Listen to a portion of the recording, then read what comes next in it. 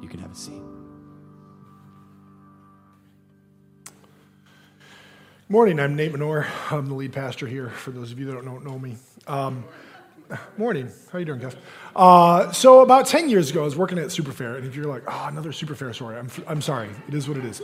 About 10 years ago, I was working, and I was working as the manager of order fulfillment. So we're shipping out the orders for the company, and we need another person. And there's also the thought that in a couple of years, or a couple of months, we're going to expand, and we're going to need a supervisor for the same department. So I'm looking to hire somebody with the thought that this person might need to supervise this department within the year. And so I'm out there, and I'm looking for different people, and interviewing and stuff.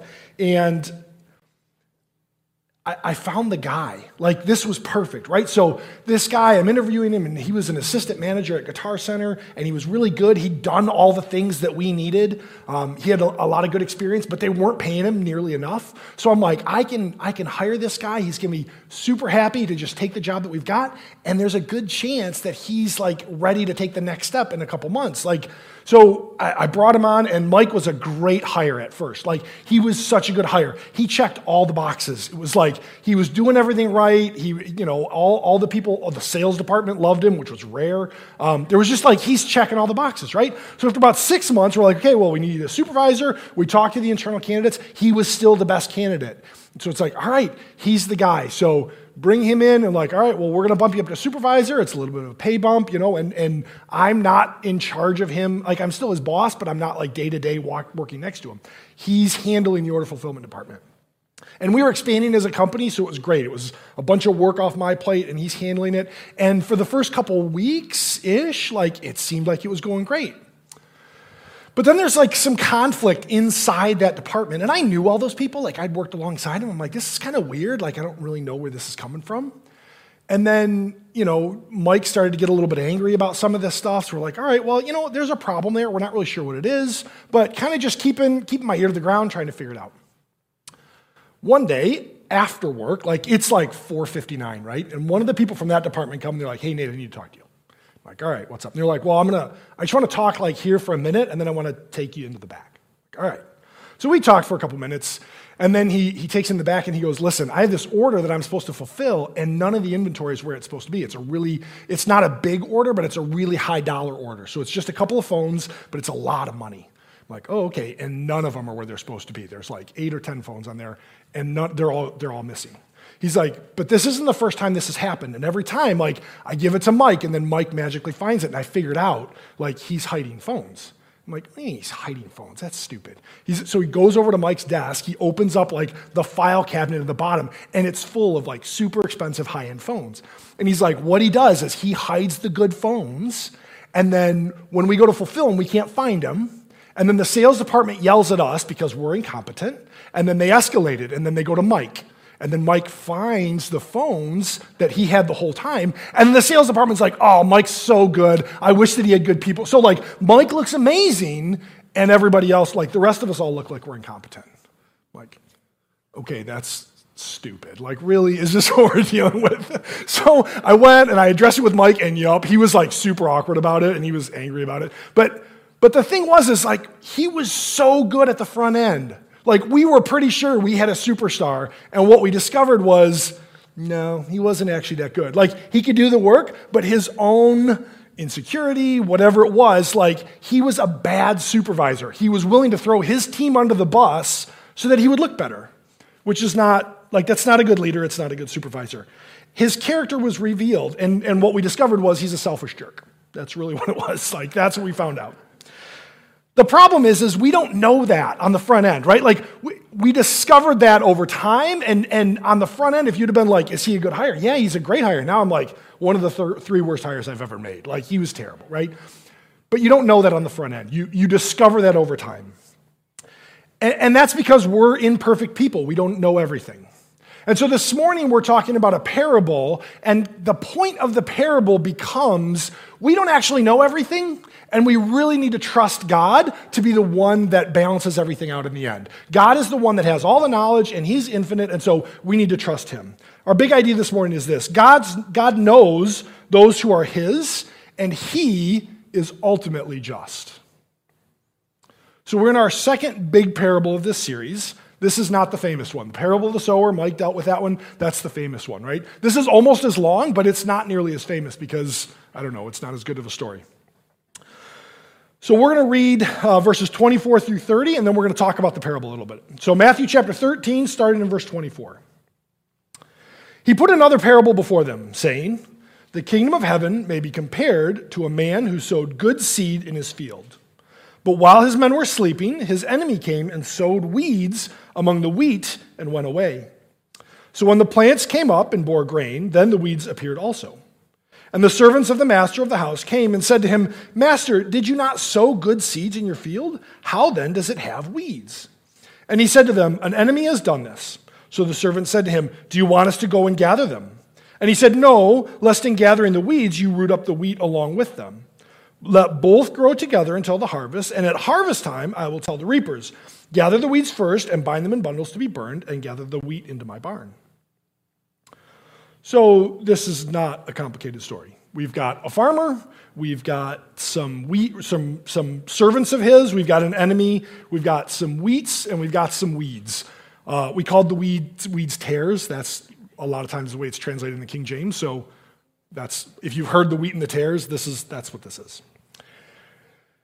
I want to set the table culturally a little bit, though, because when we read this, we don't necessarily understand what the point is. It doesn't grab us right away. So when Jesus is teaching, there's this thought that everybody that's Jewish is automatically in a relationship with God and will end up in heaven. That's the cultural assumption. So they're like, no, the Romans aren't going to go to heaven.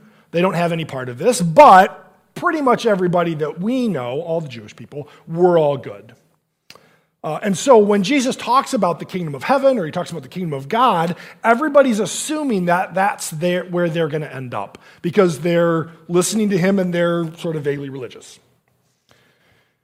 The thought is if you grow up in this country with this culture and you worship this God just generally, you're probably fine. That's just the way that people of that day would have assumed that. And mind you, this is 1,500 years before the separation of church and state, so everybody is sort of religious officially because that's what the government says you need to do. So there's not this freedom of choice that we have today. There's not, sort of this random different choices. It's like, no, if you live here and you're this background, then that's the religion that you are. And so there's this assumption that if you're Jewish, if you're listening to Jesus at all, then automatically you're going to be in the kingdom of heaven. And Jesus and John the Baptist seem to be the only people that are like, no, it's not really like that. There's some gap where just because you're raised this way doesn't automatically mean that that's the way that you ultimately end up. And so that's the cultural idea that Jesus is dealing with as he's teaching us. The other piece that I want to deal with is the weeds. We're not an agricultural society, so this doesn't really make that much sense to us. So this weed, it's not just any weed, it's a very specific weed called darnel, and it looks a lot like wheat.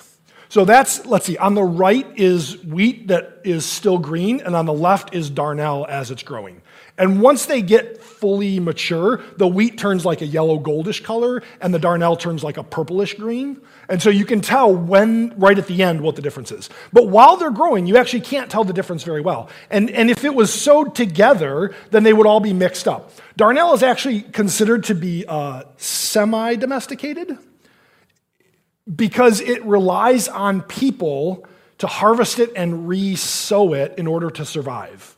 Meaning, it just grows up alongside wheat and rye, and it assumes that you're not going to be able to tell the difference, and so you're just going to kind of work with it and deal with the fact that it's in there.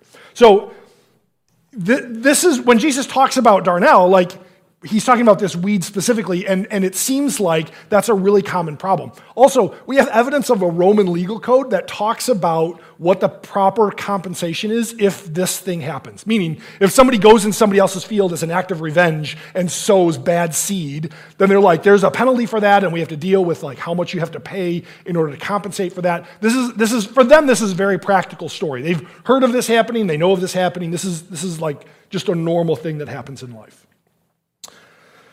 So that's the story. just in general, that there's this enemy that sows these weeds that look a lot like wheat, and then you can't really tell the difference, and that's just like, people are like, yeah, that's a thing that happens, It's not a prank, people's lives are in danger, but, whatever, this is the way the world is. So we're going to skip down to 36 and read sort of how Jesus explains it. Then he left the crowds and went into the house, and his disciples came to him saying, "Explain to us the parable of the weeds of the field." And he answered, "The one who sows the good seed is the Son of Man. The field is the world, the good seed is the sons of the kingdom. The weeds are the sons of the evil one, and the enemy who sowed them is the devil. The harvest is the end of the age, and the reapers are angels. Just as the weeds are gathered and burned with fire, so it will be at the end of the age. The Son of Man will send his angels, and they will gather out of his kingdom all causes of sin and all lawbreakers, and throw them into the fiery furnace. In that place there will be weeping and gnashing of teeth. Then the righteous will shine like the sun in the kingdom of their Father. He who has ears, let him hear." So I don't want to stumble over what Jesus talks about. I want to just kind of explain it the way that Jesus explains it. Randy gave us 2 weeks ago, he gave us a list of 5 really handy rules for understanding parables. So I want to go through those. We've already done the first one. We've already prayed. We did that at the start of the service, so that's number 1. The second one is that Jesus gives you an explanation. You need to read it, right? So we just read it. So let's think about the explanation to make sure that we're on the right track. So the one that sows this good seed is the Son of Man. Jesus refers to himself as the Son of Man throughout the gospel. He's definitely referring to himself here. There's no other way to define that. The field is the world. That's the second thing that he says. That's an important one. I say that because 99% of the commentators are like, the field is the church. I'm like, except Jesus said it's not. So we're going to discount what you say and go with what Jesus said. That's always the way that we do it. So the field is the entire world. If you've heard it taught otherwise, I'm sorry. You need to reread it. The good seed is the sons of the kingdom. So that's people that are actively following Jesus, that are trying to be obedient to him. Those are people that are in a relationship with Jesus. The weeds are the sons of the evil one. So that's everybody that's not following Jesus, that's not choosing to be obedient to him. The enemy that sowed them is Satan. So anyone that's not in a relationship with Jesus is automatically under the influence of Satan. That doesn't mean that they're actively worshiping the devil. It means that they are deceived or they're under his influence. Maybe not intentionally, but that's the way that it is. Also, Satan is actively working to be a corrupting influence in the world. The harvest is the end of the age. That's a time that's coming when Jesus is going to sort out and figure out exactly who's who. Jesus knows who's who, and he's going to say, you're son of the kingdom, you're son of the evil one. And Jesus is ultimately going to bring justice, right? The reapers are angels. That doesn't really play into it very much. All of this is in verses 37 through 39. I'm not making any of these up. I'm not adding anything to what Jesus has already said. That's just the definitions that are actually within the text. Back to Randy's list. It's very important also to pay attention to the key points versus the details. The best way to understand the story's key points is to see what Jesus spends the most time on. So when Jesus talks about something a little bit more, then that's more important than the stuff he doesn't pay attention to. So if we're looking at just sort of the verses as they flow, what we realize is verse 40 is sort of a tipping point, and everything that comes after it, 41, 42, 43, those are all verses that explain verse 40. Verse 40 is the biggest point. Just as the weeds are gathered and burned with fire, so it will be at the end of the age. So the primary point of the parable is that Jesus knows and understands the difference between who's wheat and who's weeds, and he is going to deal with it. He's going to deal with it appropriately in a way that's right. Jesus is going to hand out consequences and rewards. And again, this comes back to the original thought of everybody just assumed that everybody was okay. And so then there's some frustration with Jesus that you're saying some people are okay and some people are not okay. And then there's also this idea that Jesus is saying specifically, you need to be obedient or you're not going to enter into the kingdom. And so Jesus is saying, listen, I know what everybody's heart is like and I know which direction they're pointed. And so that's going to be a decider at the end of the age. Jesus will divide the lawbreakers from the people of the kingdom at the end of the age. Again, God knows those that are his, and he is ultimately just. And so as Jesus tells the story, and as he explains this story, he's saying you need to be a little bit patient, you need to wait, because I know the good from the bad, and ultimately there's going to be justice. All right, so that's the main point. What difference does that make? Like, okay, I understand the parable. Why do I care, right? Why is Jesus telling the story?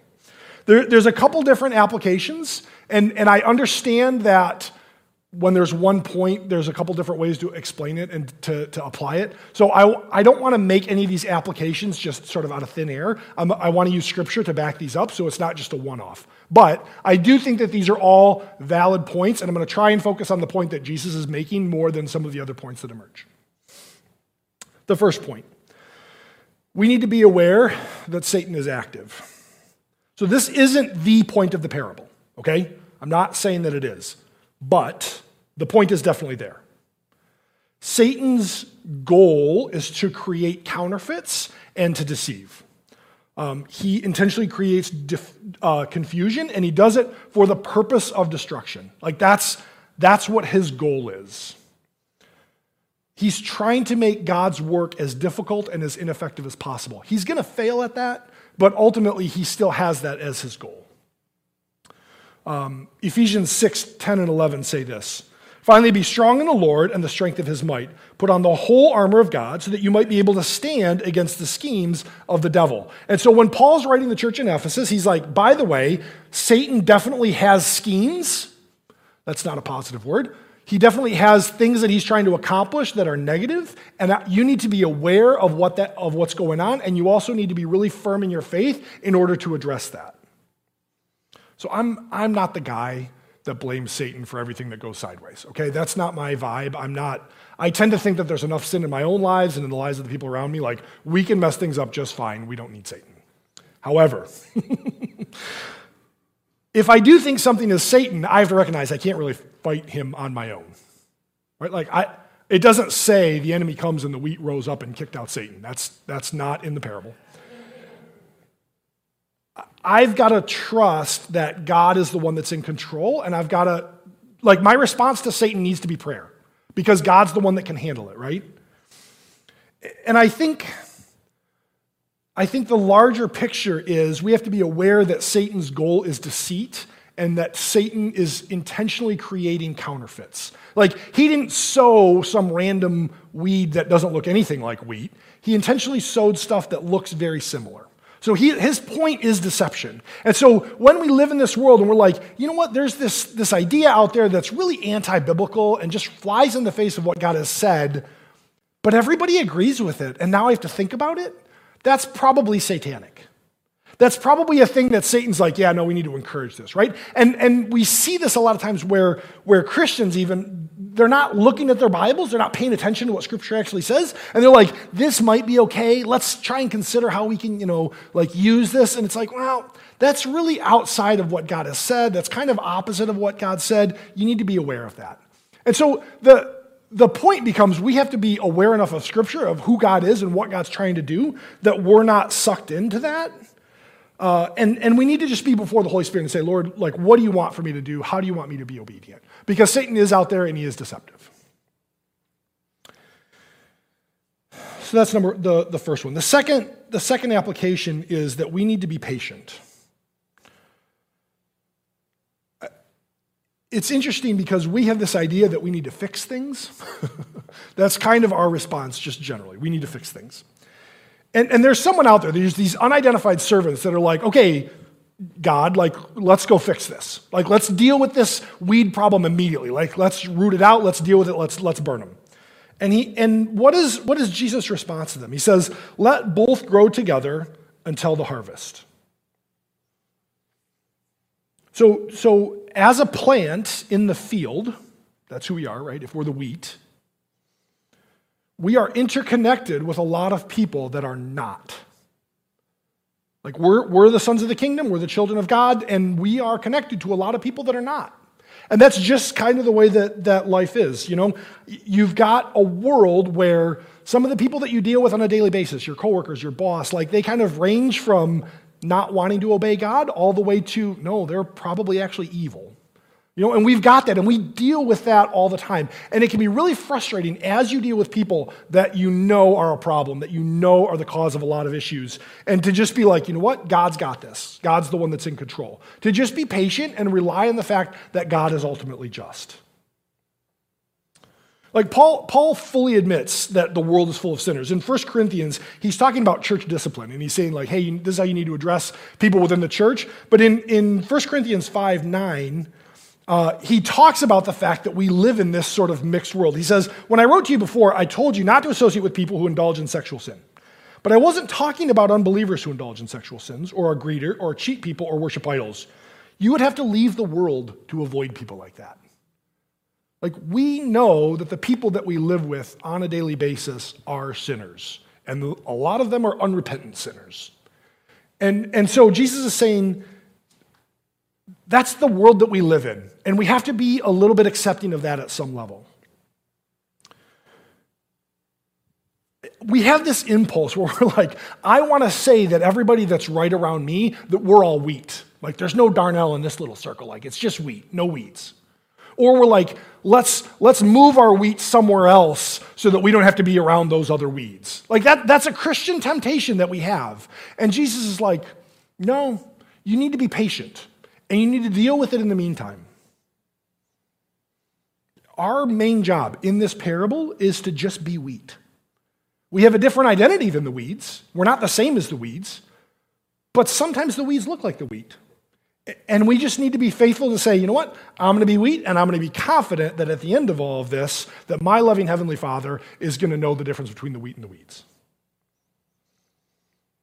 And outside of the range of this parable, my identity in Christ, the fact that I am His, means that I have certain responsibilities, that I have certain things that I need to be doing in response, in obedience to Him. But really, my job is to be patient and obedient. And that means if the guy next to me is clearly not wheat, then my responsibility isn't to make sure that God knows, like, burn this one. Like, that's not my job. John Corson says it this way. He says, whether he's your brother or whether he's your enemy, whether he's a wheat or a tare, it makes no difference. You're to love him and let God judge him. Like that, it's not my job to judge. That's God's. My job is not to fix the world. My job is to be obedient. Peter, who was sitting there probably when Jesus talks about this parable, he's probably one of the ones that asked. Like 30 years later, he writes this. 2 Peter 3, verse 9 and 10. The Lord is not slow to fulfill his promise, as some count slowness, but is patient toward you, not wishing that any should perish, but that all should come to repentance. But the day of the Lord will come like a thief, and then the heavens will pass away with a roar, and the heavenly bodies will be burned up and dissolved, and the earth and the works that are in them will be exposed. God is not slow in fulfilling his promises. From God's viewpoint, he's patiently waiting for all of this to bear the fruit that it needs to. It probably has to do with the fact that he's all-knowing and gracious, and I'm neither, right? Like he knows what the right response is, and he's got the patience to wait until the end. And I'm just here like, I don't know, it seems like it's a problem. It seems like you should deal with that, God. My application question here is this. How do I respond to the state of the world? Do I get frustrated? Do I get angry? Do I panic? Sometimes we panic, right? You're like, everything's wrong in this world. Oh, what are we going to do? And we freak out about this. Do I feel like I have to fix it? Like, I'm going to go and I'm going to fix the world and then it'll be better and then Jesus can come back. Like, I'm going to do it. Exactly. Do I throw up my hands and just say, I give up. I'm not dealing with it anymore. I don't want to live in the field. I want to figure something else out. I'm not dealing with it. I have to acknowledge that this world is a mixed field. That some people are trying to follow God, some people are not. And it's up to God to make the decision about when that needs to end and what justice looks like. And it's fine to have that attitude as long as God is actually just.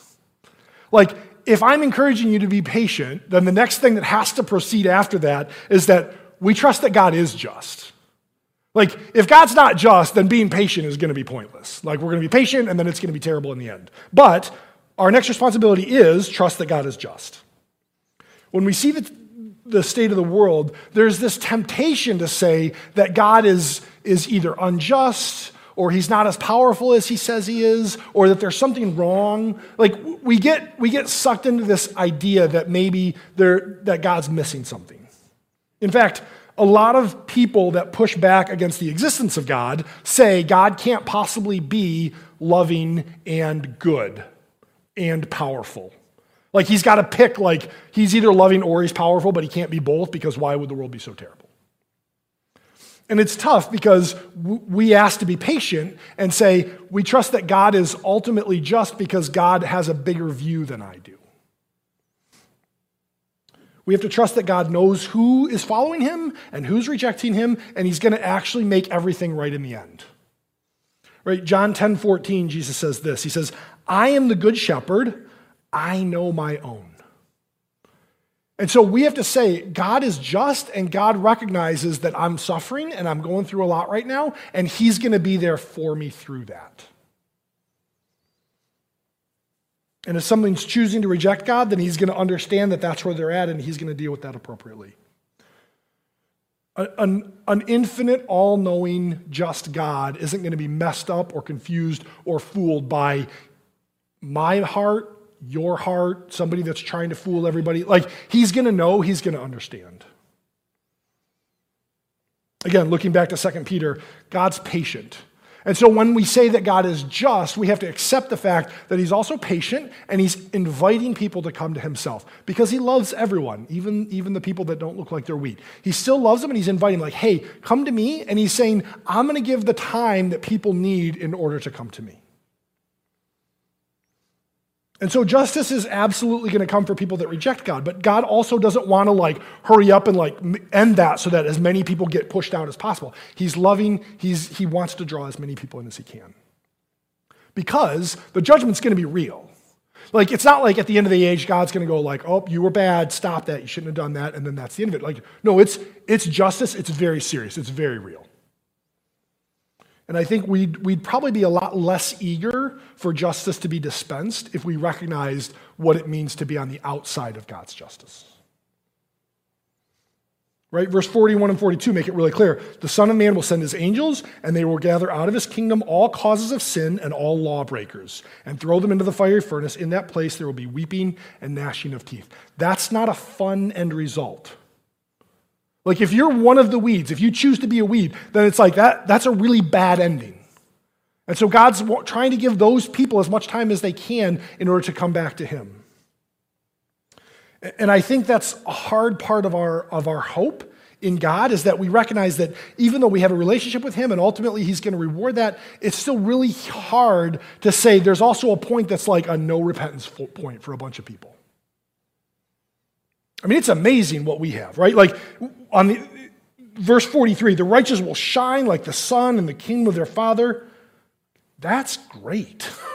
That sounds amazing. Let me sign up for that, right? I want to shine like the sun in the kingdom of my Father. That sounds like a good deal. But the problem is that's good for me. Yeah, that's amazing for me. But what's my heart toward all those people that are on the outside?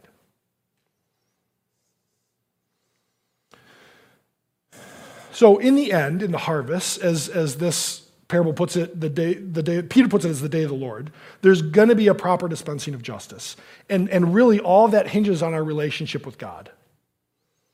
And so my responsibility now is to say, I trust that God is just, that he's in control, and that he's going to make that decision, and that he knows the right time to make that decision. My question here is this: does my life demonstrate that I trust God to ultimately be a just judge? Do I get angry when evil people seem like they're getting away with stuff? Do I feel like that injustice is going to last? Do I try and make the decision about who's wheat and who's a weed and try and make sure that God knows the difference and call that out? Do I get angry at God when things don't go well for me because I think that I need this right now? We really don't have the authority or the wisdom or the power to make those decisions, right? Like, we have to wait on God to be the one that's in control. There is one thing that's in our power, and that's the last application. Be a wheat, not a weed. That might not be right. Be wheat, not a weed. Yeah, okay. I don't know. The plural there is messing me up. Right now, today, we have the opportunity to have a relationship with Jesus. A relationship with Jesus is what makes you wheat. Rejecting Jesus is what makes you a weed. Like, there's not really any fudge room up here for that. And so we have the opportunity to have a relationship with Jesus and enter into eternal gladness at the end of time. That's the opportunity that we have. And it's a good idea to not gamble with which side of that you're going to go with. The writer of Hebrews says it this way in Hebrews 9:27. He says, just as it is appointed for man to die once, and after that comes the judgment. So Christ, having offered once to bear the sins of many, will appear a second time, not to deal with sin, but to save those who are eagerly waiting for him. So my sin makes me automatically a weed. I'm on the outside. I deserve only the justice of God. And Christ enters into this world and says, I love you too much to let that happen. I don't want you to burn for eternity. I want you to have a relationship with me. And so he offers us his own gift of himself, right? So if I come to Jesus, I'm like, I'm a sinner. I don't deserve anything other than the justice of God. I need forgiveness. Then Jesus says, yes, absolutely, I'll forgive you. You come to me and I will take away your sins and we'll get you into the family of God, and then you can spend eternity in joy and happiness with me. That's the way that Jesus deals with it. And the only difference between the wheat and the weed is the relationship with Jesus. And I think that when we look at this in the context of the way that Jesus is telling the story, there's a chance that we've lived our lives assuming that because of where we're at in church, or because of our family, or because of grandma, that we've got this relationship with God that we actually don't. I'd like to challenge you this morning to rethink your relationship with Jesus. Do you actually have a relationship with Jesus, or do you just live in a field where there's a lot of wheat? Like, Jesus knows your goals. He knows your commitments. He knows your heart. And he's drawing you toward himself, and he's inviting you to have this relationship with him. My question here is, am I a wheat or am I a weed? Do I have a relationship with Jesus, or do I just look like it? Do I really know who Jesus is? And if your answer is, I'm a weed, I know I'm a weed, then the appropriate response is accept Jesus. Like, that's the only way to respond, because we've already looked at what the end for the weeds is. That's not a good thing. That's not where we want to go. And so we have to say, I need a relationship with you, Jesus. If you're wheat, then you become a child of the kingdom, right? Like, you get to spend eternity with your Savior in heaven. But if you're a weed, like, we know where that goes. Don't choose judgment.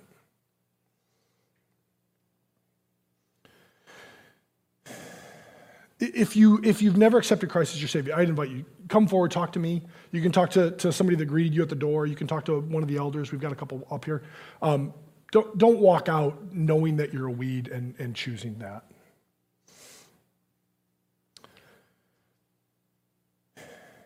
There's a lot of details in the story that are sort of moving parts, but the thing that really comes down to is Jesus really truly is in control. He actually knows the situation, and he's not confused about it. And so we need to make sure that in our own lives, we know where we're at. That we're making the decision like, no, I want to follow Jesus. I want to be with him. I want to be wheat.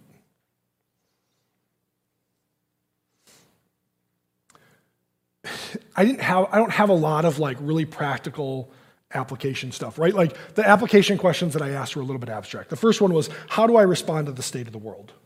That's a helpful diagnosis question, right? Like, my response to the way that the world is can tell me a lot about myself. But at the same time, that's not like a practical fix. And so if you know what the right answer there is, like I need to just have peace, like I need to be bearing fruit, I need to be this person that obeys God, like how do you get there? And really it comes back to, do I trust God? And so if you look at the state of the world and you're overwhelmed by the evil in the world or the way that things are messed up or whatever it is, if that's too much and you're like, I'm angry about this, I'm frustrated about this, I'm overwhelmed, whatever it is, then the response is to say, okay, you know what? Jesus is ultimately just, and I know that he's in control. And just sort of return to that as your base. And say, Jesus told this story to disciples that were frustrated about the state of the world.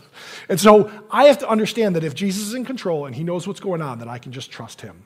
I don't have to respond in anger or get all bent out of shape or anything like that. I can just be like, all right, Lord, you're in control. What do you want me to do? And the second question is similar. It's, does my life demonstrate that I trust God to ultimately be a just judge? If the answer is, not really, my life doesn't really demonstrate that, then the question is, okay, how do I get there? How do I actually trust that God is a just judge? How do I actually get to the point where I believe that he's fair? If my life is marked by anxiety and stress and all these things about the way that the world is or the way that my life is, then I need to do the same. It's like it's still coming back to Jesus and saying, what does your word say, Lord? How do I commit this to you? And just praying over and over again sometimes, like, Lord, I'm stressed out about this. I'm angry about this. I need to give this to you. I need to give this to you. We have to refocus on the justice of God. Because if God, like, if the challenge is we need to be patient, we need to let go of our anxiety, all these things, then we have to really be confident that God truly is just, that it really is going to be fair in the end. Not the way that I judge fair, but the way that the God of the universe judges fair. And be confident that that's who he is. Jesus told this story to his disciples because of where they were struggling. They were looking at the world, they're like, this doesn't seem like it's good, it doesn't seem like it's helpful for us. And Jesus is like, yeah, I know, but ultimately, it comes back to the fact that God knows the ones that are his. And God is ultimately just. And if we really honestly believe that, that changes the way that we look at the world.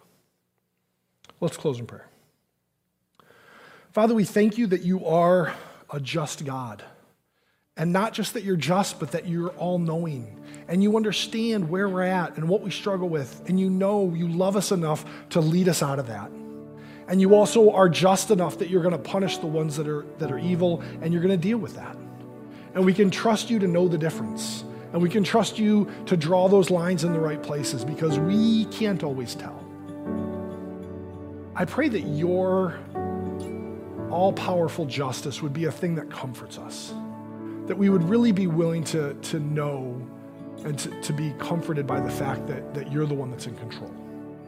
That we would allow you to form us and to change us to be more like you, and that would mean that we recognize your ultimate justice. We thank you for your love to us and bringing us to yourself, that we have a church family that participates together, and just for all the blessings you've given us, Lord. But we praise you most for being who you are, that you're God and we're not. We pray in your name.